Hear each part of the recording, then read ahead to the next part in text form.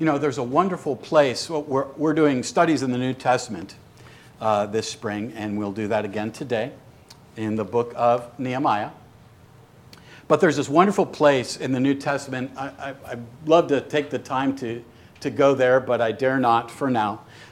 It's the story of the Ethiopian eunuch. Perhaps if you've been in the church sometime, you've heard of that, at least, the Ethiopian eunuch. It's Acts chapter 8, and I'd love to read verses 26 through 36. You might jot that down, go home, homework, read about the Ethiopian eunuch. Acts 8, 26 through 36. But it's a marvelous exchange. If you remember, Philip is led by the Spirit, and he goes down this road, and there's this chariot where this well-to-do, established man from Africa who has risen to a position of some prominence in the queen's court. He has journeyed to Jerusalem because he is a God-fearer, and he wanted to worship God. God is stirring in his heart and leading him to follow the law and the prophets and Jehovah God. And in his procession, in his chariot, he's reading, and not only is he reading from the scroll of an Old Testament prophet, but he's doing so aloud.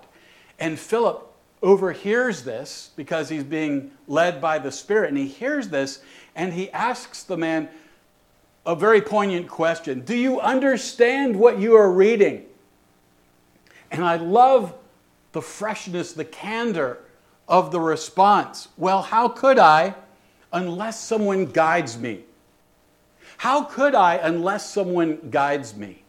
He invites him up into the chariot, and it turns out that what he was reading from was the scroll of the prophet Isaiah in chapter 53, what we call the suffering servant, about like a sheep silent before its shearers. So is a lamb led to the slaughter. And of course, you and I know that that's prophecy of the Lord Jesus Christ, the Lamb of God who takes away the sin of the world. And in verse 35 in Acts 8, it describes Philip as beginning from this scripture, he preached Jesus to him. He preached Jesus to him from the Old Testament and declared the word of the Lord. There's a doctrine in the church, you don't have to remember this word, but it's called the perspicuity of Scripture. And it basically teaches this, that some passages of Scripture are easier to understand than others. And most of us would agree with that. We would find that true in our own reading, in our own experience. Some passages are rather straightforward, and others, it takes some work and some study. We believe in the priesthood of all believers that all of God's people can read enough from God's word for faith and for practice. For faith, that means to believe in Jesus, to know the way of salvation. You can read the Bible for yourself and understand enough to know about Jesus and to live it out. Faith and practice. Practice means putting it into practice, living it out in your life. We can read the Bible and understand that much on our own. And yet it is helpful to have those who are trained in the Scriptures to preach Jesus to us. And that's why you're here today. I recognize that. So let's see how the Lord preaches Jesus to us today from Nehemiah chapter 8. And in doing so, if they are willing, I meant to give you guys a heads up and I did not. If you're willing, I would invite our three elders who are here today to come up on the platform. If you're willing, Charlie, you might come over here, and Kurt and Ben stand over there if you're willing and comfortable to do that. And we're going to hear God's word, Nehemiah chapter 8. And I'm going to invite the rest of you all to participate in two ways. One by hearing with faith, and the other way is by standing. I would invite you to stand, to rise, to hear God's word. It's not too long. It's 18 verses. I'm a fairly quick reader, so we should be able to do this. This is in Nehemiah, but now we see again this character, Ezra, who we met last year at this time.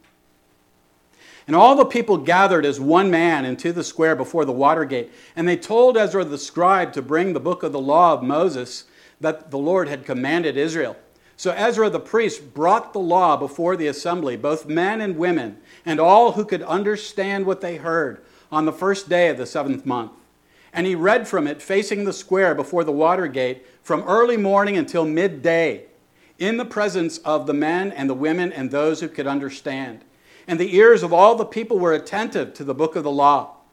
And Ezra the scribe stood on a wooden platform that they had made for the purpose. And beside him stood Mattithiah, Shema, Ananiah, Uriah, Hilkiah, and Maaseiah on his right hand, and Pedaiah, Mishael, Malchijah, Hashum, Hashbaddanah, Zechariah, and Meshullam on his left hand. And Ezra opened the book in the sight of all the people, for he was above all the people. And as he opened it, all the people stood. And Ezra blessed the Lord, the great God, and all the people answered, Amen, Amen, lifting up their hands. And they bowed their heads and worshiped the Lord with their faces to the ground. Also Jeshua, Bani, Sherebiah, Jamin, Akub, Shabbatai, Hodiah, Maaseiah, Kelita, Azariah, Jozabad, Hanan, Peliah, the Levites, helped the people to understand the law while the people remained in their places. They read from the book, from the law of God, clearly, and they gave the sense so that the people understood the reading. And Nehemiah, who was the governor, and Ezra, the priest and scribe, and all the Levites who taught the people, said to all the people, This day is holy to the Lord your God. Do not mourn or weep. For all the people wept as they heard the words of the law. Then he said to them, Go your way, eat the fat and drink sweet wine, and send portions to anyone who has nothing ready, for this day is holy to our God. And do not be grieved, for the joy of the Lord is your strength. So the Levites calmed all the people, saying, Be quiet, for this day is holy. Do not be grieved.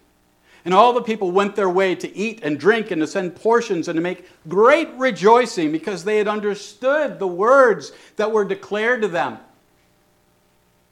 Verse 13, on the second day, the heads of the fathers' houses of all the people, with the priests and the Levites, came together to Ezra the scribe in order to study the words of the law. And they found it written in the law that the Lord had commanded by Moses that the people of Israel should dwell in booths during the feast of the 7th month, and that they should proclaim it and publish it in all their towns and in Jerusalem. Go out to the hills and bring branches of olive, wild olive, myrtle, palm, and other leafy trees to make booths, as it is written. So the people went out and brought them and made booths for themselves, each on his roof, and in their courts, and in the courts of the house of God, and in the square at the water gate, and in the square at the gate of Ephraim. And all the assembly of those who had returned from the captivity made booths and lived in the booths, for from the days of Jeshua the son of Nun to that day the people of Israel had not done so. And there was very great rejoicing. And day by day, from the first day to the last, he read from the book of the law of God. They kept the feast 7 days, and on the 8th day there was a solemn assembly according to the rule. This is the word of God. Praise be to God. You may be seated.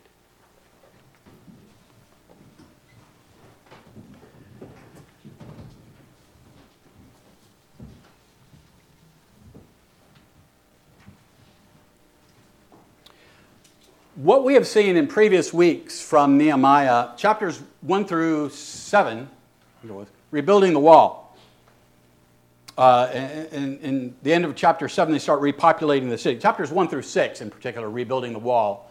And then chapter 7, where there's this, we saw last time, we saw this roster of the people, and they begin to talk about repopulating the city, which they do progressively. So chapters 7 through 13 is kind of part 2 of the book. And it's reforming the covenant community. So chapter 1, we read a lot about a physical task that had spiritual consequences, spiritual implications. It was rebuilding the wall, 1.5 miles, 2 miles around the perimeter of the city. And now, chapter 7 through 13, it's reforming the covenant community. And today, what I want you to think about is the fact that every great revival and spiritual awakening that has happened down through history, and if you've read at all church history, different ones even in our nation have been identified. Great awakenings, spiritual awakenings. Every great revival and spiritual awakening down through history has occurred when the Lord caused His people to return to His Word. It's always happened when there's been a return to the Word of God. And so today we're going to look at teaching methods, letter A in your outline. We're going to look at the leaders and how they approached God's Word. And then letter B, we're going to look at the response of the people. So teaching methods and then responding to the Word. And that will be our approach today. So under teaching methods, and if you're taking notes, your sermon outline full sheet is available to you today. I'll go ahead and give you all 4 points as I tend to do. First I'm going to tell you what I'm going to say, then I'm going to say it, then I'm going to tell you what I said. So that's kind of how I teach. What we see reflected in this passage, at least I do by observations, we see team teaching, public reading, clear explaining, and group studying. We'll walk back through that. Team teaching, public reading, clear explaining, and group studying. This is all under Ezra the scribe. He's described in chapter... in this chapter is both scribe and priest, and actually in the previous book which bears his name. Now remember, Ezra and Nehemiah were originally one book of the Bible. And a year ago, we walked through Ezra together. And in Ezra chapter 7, it says this about this man, Ezra. This Ezra went up from Babylonia. He was a scribe, skilled in the law of Moses that the Lord, the God of Israel, had given, and the king granted him all that he asked, for the hand of the Lord his God was on him, too, just like Nehemiah, in fact, 13 years earlier. And then verse 10, for Ezra had set his heart to study the law of God, and to do it, and to teach his statutes and rules in Israel. A threefold focus for Ezra, this priest scribe, this godly man who was devoted to the Word. What? He studied it, he lived it, and he taught it. That was his life. That was his ministry. And they've gathered at the water gate, the east side of the city, on a platform. They had built a wooden platform. We have a platform. By the way, I don't know, just a thing in my mind, but when I talk with pastors and stuff, this is not a stage. I never refer to this as a stage because I am not an actor and I am not a performer. There may be some dramatic elements of my preaching, but this is a platform. And the platform that they had shows that they had prepared, that they had thought about it and invested time and labor because they valued the Word of God as we do in this church. Team teaching. Ezra is involved. The priests are involved. It says specifically in verse 13. There's a list of Levites in here. What were Levites? They were assistants to the priests. They were worship leaders. They helped in the ongoing ministry, their temple ministry. And there's 13 of them, I believe it is, named here. We see this list of them, verse 9 I have jotted down here. And historians estimate that this was a crowd of 30,000 people gathered together. And so the 13 Levites were involved in explaining the Word of God. They may have done that from the platform. At least one commentary suggests that they went out into the people. 30,000 people gathered there en masse. No PA system, no amplification. And they spend all day. Now, I don't know what it was like for you all to stand in the sanctuary today. I wonder if some of you chose to stand with us at home. for you gentlemen that I didn't tip you off as I perhaps should have to stand on the platform. Maybe it seemed like a really, really long time. And not to heap burning coals on your head, but they did so from the crack of dawn until midday. Hours the people stood to hear God's word because they prized it, because they valued it so. There was team teaching, there was public reading, 4 hours, as I've said, as much as 6 hours. And also a prayer of praise in verse 6 to our great God. A prayer of praise. Not only that, but there was clear explaining. Verse 8. Explaining verse 7, they made it clear. Verse 8, they gave the sense, making it distinct. Now what was going on here? It's possible that part of their work was translating the Hebrew to the Aramaic. Okay, some of these people had returned to the land, like Nehemiah, who grew up his whole life in Persia. And their language very likely was Aramaic. And so this is taking the book of the law, which is either a reference to the Pentateuch, the first 5 books of the Bible, 5 books of Moses, or at least Deuteronomy. Whichever. All 5 books, they had 6 hours, right? Did they spend in 5 books or just 1, Deuteronomy? Regardless, they're in the law of God. They're in the Word of God. It's being translated. I wonder if you've ever participated or at least seen, I've had few such opportunities, to proclaim the Word of God in my heart language, in my mother tongue, English, and have someone translate it then into another language. It's a beautiful thing. But not only that, the language, but they were reading and interpreting paragraph by paragraph the Word of God. They're giving insight. The note from the Reformation Study Bible says the law was not only read but explained to ensure that the people grasped the meaning. The things necessary for salvation can be understood from the Bible without special techniques or higher education. This truth, that you can understand the Bible enough on your own for faith and practice, right? Priesthood of all believers. This truth does not eliminate the need for faithful exposition of the Scriptures by persons trained for this. That was true at this time, in the 5th century BC. It continues to be true today. The doctrine of the perspicuity of Scripture, some parts are easier to understand than others. Anyone should be able to read the Bible and to believe in Jesus and walk with Jesus. Right? And that's the bottom line. But why do we gather together and give over a great portion of this 1 hour a week? 176 hours. We gather for 1 and we give half that time or more to the preaching of the Word of God.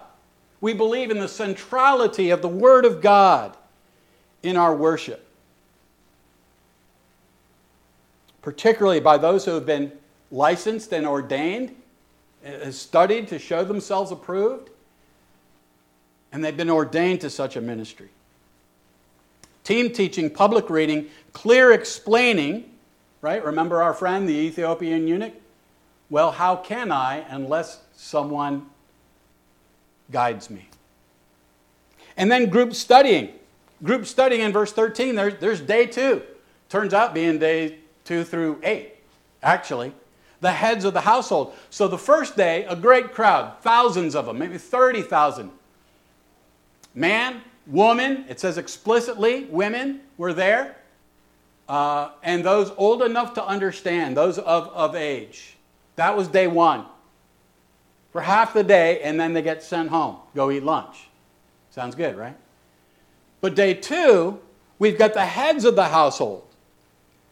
James Boyce said the heads of families determined to engage in regular and systematic Bible study. They ask for it. They say, we need to hear more of this. We need to know more. We need to understand more. And they go back for more under the tutelage of Ezra and of the Levites. So that's from a teaching perspective. Team teaching, public reading, clear explaining, and group studying. Now let's go to the people's perspective, responding to the Word. Letter B in your outline. Responding to the Word. And as I said, they're reading the book of the law. Probably the book of Deuteronomy, maybe the whole Torah, the first 5. Regardless, the Lord had commanded this Word. This is the word of the Lord. The Lord had given this Word. And so under responding to the Word, I've listed for you 7 ways that the people responded, but I came up with an 8th in my preparation. At the top of the list, ahead of number 1, should be they gathered. They gathered as one man. It says it in verse 1. It says it in verse 13. As a body, they were together, as we have done today, as myriads of other gatherings are doing around the globe on this, the Lord's Day, the first day of the week. We have others who are gathering with us as best they can for a time from home. And I will just say, I hope it is for a time. I hope that when you are friends watching from home, I hope that when you are well, or I hope that when you believe that it is safe to return, and I gather we're all, people are all over the map on that. But it's important to gather. It's important to be together. It's so important, in fact, that some people in some parts of the world, like in China, risk their lives to do so. It's so important to gather, to be together, that when we partake of the Lord's Supper next week, as we wait on the Lord together, we'll do so in gladness and anticipation. We'll also do so with a bit of sadness because some members of our body won't be gathered with us. And they won't be able to partake with us. So gathering is an important thing. Men and women mentioned in verse 3. The New Testament classic passage, we looked at it in Sunday school hour this morning, Hebrews 10, 24, and 25. If you're a Christian, you've been around the church, you've heard that one. Refresh on that one. Look it up. Hebrews 10, 24, and 25. All right, so now let's enumerate the 7 ways for responding to the Word and talk about them each briefly again. Understanding. Attentiveness. Number 2. Reverence, solemnity, and worship. Number 3. Different postures. Number 4. Did you note that during the reading? Different postures. Number 5. Weeping. Number 6. The opposite. Rejoicing. And number 7, proclamation and application. Understanding. If you flip over your sermon outline on the back, I don't even have mine near me. I'm using my Pew Bible. Flip it over on the back, and I've underlined for you, I've highlighted for you 5 times in this short chapter. It talks about understanding. 5 times in the first 12 verses. I've done that for you on the back. It's important to understand the Word of God. The Word of God is neglected today. It's neglected in the world. It's neglected in American society. It's neglected in the church. There is biblical illiteracy. There is a famine for the Word of the Lord. Clearly taught and explained systematically, expositionally, exegetically, going through books of the Bible so you apprehend the mind of God, God breathing through His Word to you. I remember my mother, when I came to Christ, I had the privilege of introducing 3 of my family members to Christ as a new Christian, and one of them was my mother. And I'd love to tell you a lot about the story. There's simply not time to do that. But I will say this. Either I led her to Christ or she returned to her childhood faith. Doesn't matter. One or the other. You know what really changed her? I mean, seeing my changed life had an impact on her. Seeing my sister Cindy's life had an impact on her. She returned to the Lord. She got back in church. It's first just dipping a toe, and then church shopping and hopping before settling in. You know what really changed my mother's life? Bible study. She got involved in a precept upon precept Bible study, specifically the one on the covenant, and it changed her life. As she no longer was convinced about Jesus and the Word of God from my zeal and my testimony, but by being in the Word herself. And it convinced her. And her life, man, she grew then as a Christian. Understand the Word of God. Attentiveness. Is it in 2 Timothy? Paul says, until I come, give attention to what we've already done this morning, to what? The public reading of Scripture. I often cite that from the pulpit or in my prayers when gathered with you all in this way. Give attention to the public reading of Scripture. In Hebrew here, it literally means give your ear. Incline your ear. Listen, right? It's not just about the ear, but listen. Hear and consider. Give a keen hearing. Gain insight. Verse 13. They were attentive. In fact, they seemed to be calling for the word. They asked, in verse 1, they asked, depending on what translation you're reading, they asked Ezra to bring the book. It may have been that they commanded him, bring the book, because they wanted to hear the Word of God. Somehow they understood that as a people they'd been neglecting the Word of God. They said, bring us the Word. J.I. Packer says, imagine an impatient audience at a rock concert picking up the chant, we want Ezra, we want Ezra. I would tweak what Packer said just a little bit. We want the Word.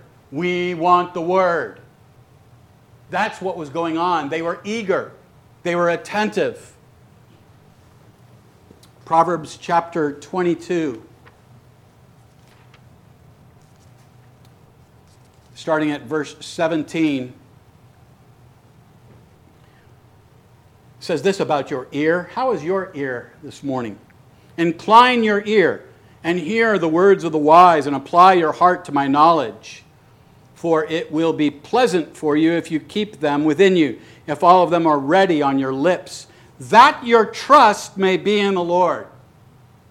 It's not just Bible study because, it's a magic charm, lucky charm, or a vitamin pill. Read my Bible, it's a good day. Didn't read my Bible, I guess God can't use me. No. That your trust may be in the Lord. I have made them known to you today, even to you. The purpose of being in the Word, we don't worship the Bible. We're not Biblians, we're Christians.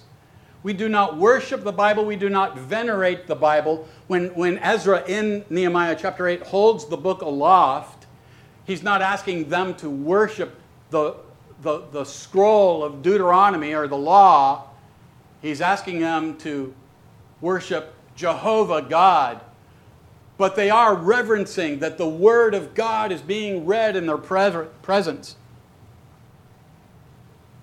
The purpose of the Word is that your trust may be in the Lord. Rico Tice says, you make time for what is important to you. He talked about preparing for a series of messages in which he was speaking, I think, 5 times in, 36 hours or so. And he talked about the demand on him, the pressure, and how he was eager and excited, and how the night before, I think maybe his 4th talk, or whichever one, 3rd, 4th talk, that he went and he found a pub where he could find the soccer highlights. He said, I had no business really doing that, but you make time for what is important to you. And that was important to him. I had the same battle myself this morning. How about you? Tice goes on to say, if you're not reading the Bible, if you're not making time, if you're not making time to read the Bible, it is because it is not important to you. Tice cites a busy mother of 3 children under age 5, and he lamented with her the likelihood of, oh wow, your life is so crazy for this season of life, you probably can't read the Bible. And she brought him up short. She said, no, I make time. every day. Don't tell me I don't have time for the Word of God. Because, friend, you make time for what's important to you. And I know to some degree I'm preaching in the choir today, demonstrated by your presence. Reverence, number 3, reverence, solemnity, verse 18, and worship. Reverence, solemnity, and worship. Ezra blessed the Lord, the great God. Verse 6. And the people said, Amen, Amen. What does Amen mean? It doesn't just mean, oh, I'm done talking now, or I'm done praying now. Amen means, you know this, even so, or so let it be. It involves assent and approval on the part of the people. This is their heart response to the Word of God. Number 4, we see different postures. There's standing. Verse 5 is, I had y'all do. There's lifting hands. All right, let's be honest for a moment. How many of you were slightly uncomfortable with standing for that length of time as I read all of the chapter? Anybody bold enough to raise their hand? It's probably because Presbyterians don't raise their hand in church. I don't know. But there's standing in verse 5. There's lifting of hands in verse 6. Guess what? That's in the New Testament too. Here's your reference. Jotters, 1 Timothy 2:8. Look at that one about lifting hands. 1 Timothy 2:8. And then they're bowing low. They're bowing so low, they're bowed down. They're prostrating themselves in humility and adoration. Sometime maybe I will do a study from the whole Bible, just for myself. I'm telling myself this, making a mental note. I misplaced too many of my mental notes. Tom, do a study on postures throughout the Scripture, because we see different postures. Their bodies were involved. Romans 12, present your bodies as living sacrifices. Worship Him with all that you are. Don't get caught up in body-soul dualism. Don't think your body has nothing to do with it. The physical may profiteth but for a little while, but the physical profiteth. And God cares about your body too. Well, that's a side issue. All right, weeping and rejoicing, Numbers 5 and 6. Weeping, verse 9, 2 times it talks about them weeping with grief. Verse 10, humiliation, conviction of sin, guilt and remorse. According to godly sorrow. Here's your New Testament references, and you're going to need to jot again. Some of you all do jot, and you do look them up on rare occasion. You even tell me so, and I hope it's encouraging and useful to you. It is to me. 2 Corinthians 7:10, Romans 2:4. Godly sorrow, New Testament, 2 Corinthians 7:10, also Romans 2:4. See, this group of people, they're hurting over the fact that they've not kept covenant with God. They're not promise keepers, they're promise breakers, as we all are. And the Levites had to calm the people. They had to hush them and had to shush them and comfort them. Comfort, 2 Corinthians 1. God of all comfort, Father of mercies. Read about comfort, 2 Corinthians 1. 1 Thessalonians 4:18. Comfort one another with these words. What words? The words about the return of Christ. The epilogue to the story. Someone's coming back for you. You've not been abandoned. You've not been left alone. Draw hope from that. Draw comfort from that. They had to calm the people because they were grieving over their sin. But they told them to rejoice instead, and there was very great rejoicing. Verses 10, 12, 17. Eat fat. That doesn't sound good. The drippings, we have drippings at home in a little bowl on the stove. I don't want to eat that fat. It means eat the richest of food from Isaiah 25 this morning in Sunday school. The richest, the fine meats and aged wines. They sent them home. The people were lamenting and grieving over their sin, and they had to encourage them and say, no, go home. Go home and rejoice and enjoy being with one another and rejoice with food and share with him who has none prepared. Send portions. send portions is seen in the book of Esther, the Feast of Purim. It's also in the New Testament in the rebuke to the church at Corinth in the love feast, where some people were just hogs and couldn't wait on the others. And they're rebuked for that. Share. The feast of by the way, this was during the 7th month, the Feast of Trumpets, Rosh Hashanah. And they're reminded, the people are reminded from the Word. Remember, they go back for Bible study day 2. And they're reminded from the Word about the Feast of Booths, another feast. This is at the time of the Feast of Trumpets, but they're reminded about the Feast of Booths. And they go out and they do it. That's the last point. The joy of the Lord is your strength. There should be gladness, even mirth over God's Word, or what Packard calls the sheer joy of knowing God. You want to read about some joy in the Bible? 1 Chronicles 16, verse 27. Actually, verses 23 through 34. King David in the ark. Do you have joy in the Lord? When's the last time you wept over your sins? When's the last time you rejoiced in the Lord? And then proclamation and application. Proclamation.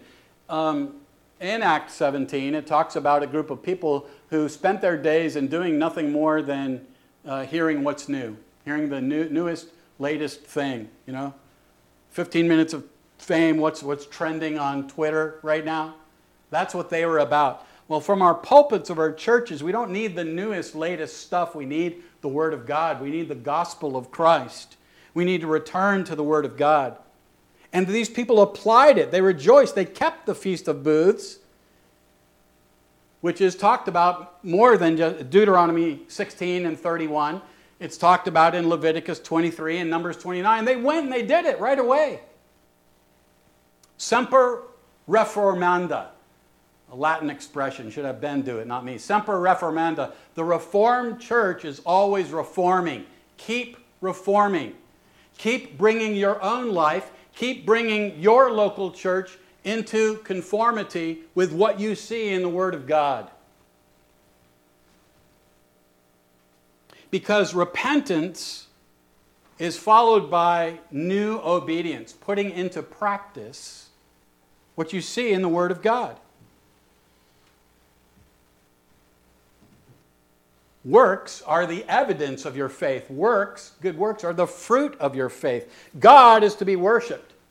God's Word is to be obeyed. It's to be implemented. It's to be put into practice. Tice says there is always joy in obedience, even if it's very hard.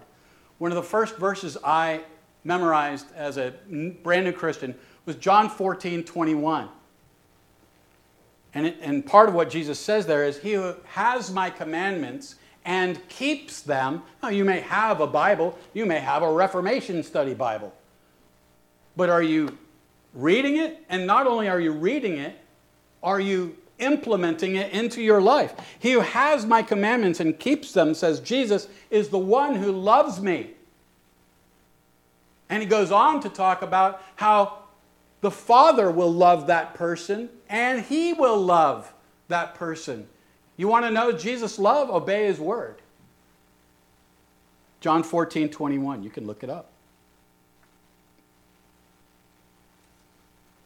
Time for us to close and make a few applications of our own. Just 3 thoughts that occurred to me on this. First of all, team teaching. We see that in this passage. Well, at Grace Presbyterian Church, we have elders teaching the Word of God.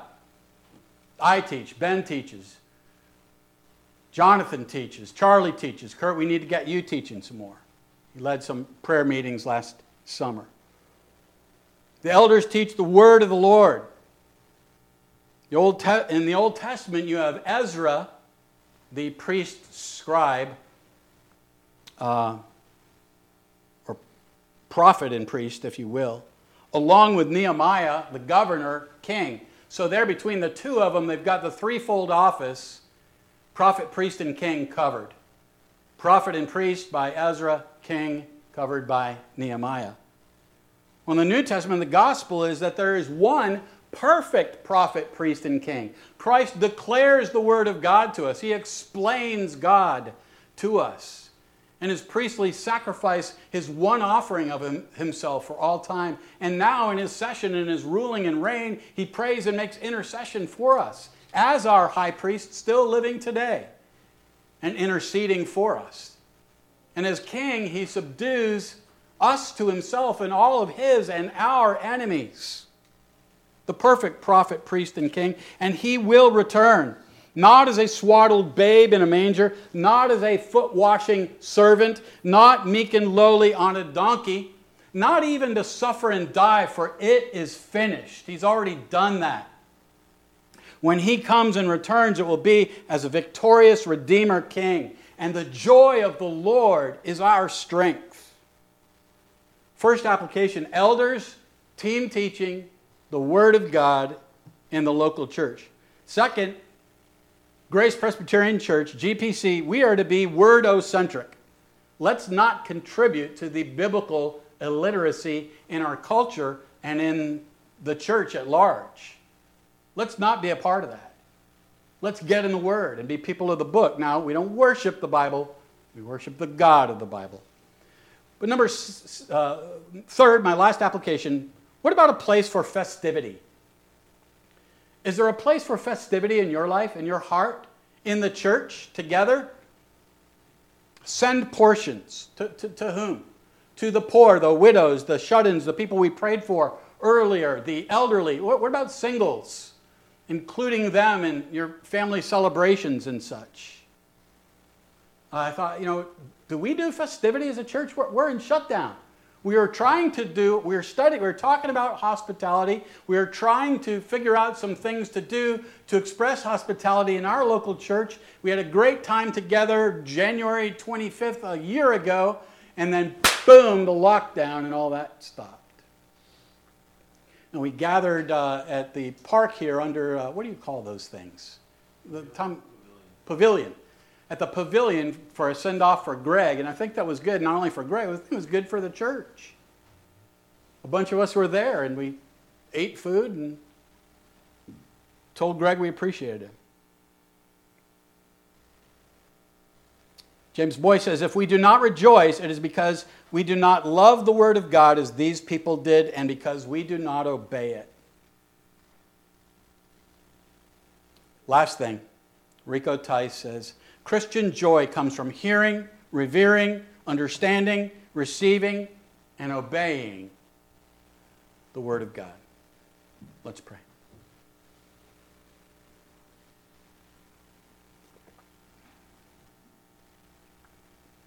Thy words were found by me, and I ate them, and they became to me a delight and the joy of my soul. Let that be true for our people.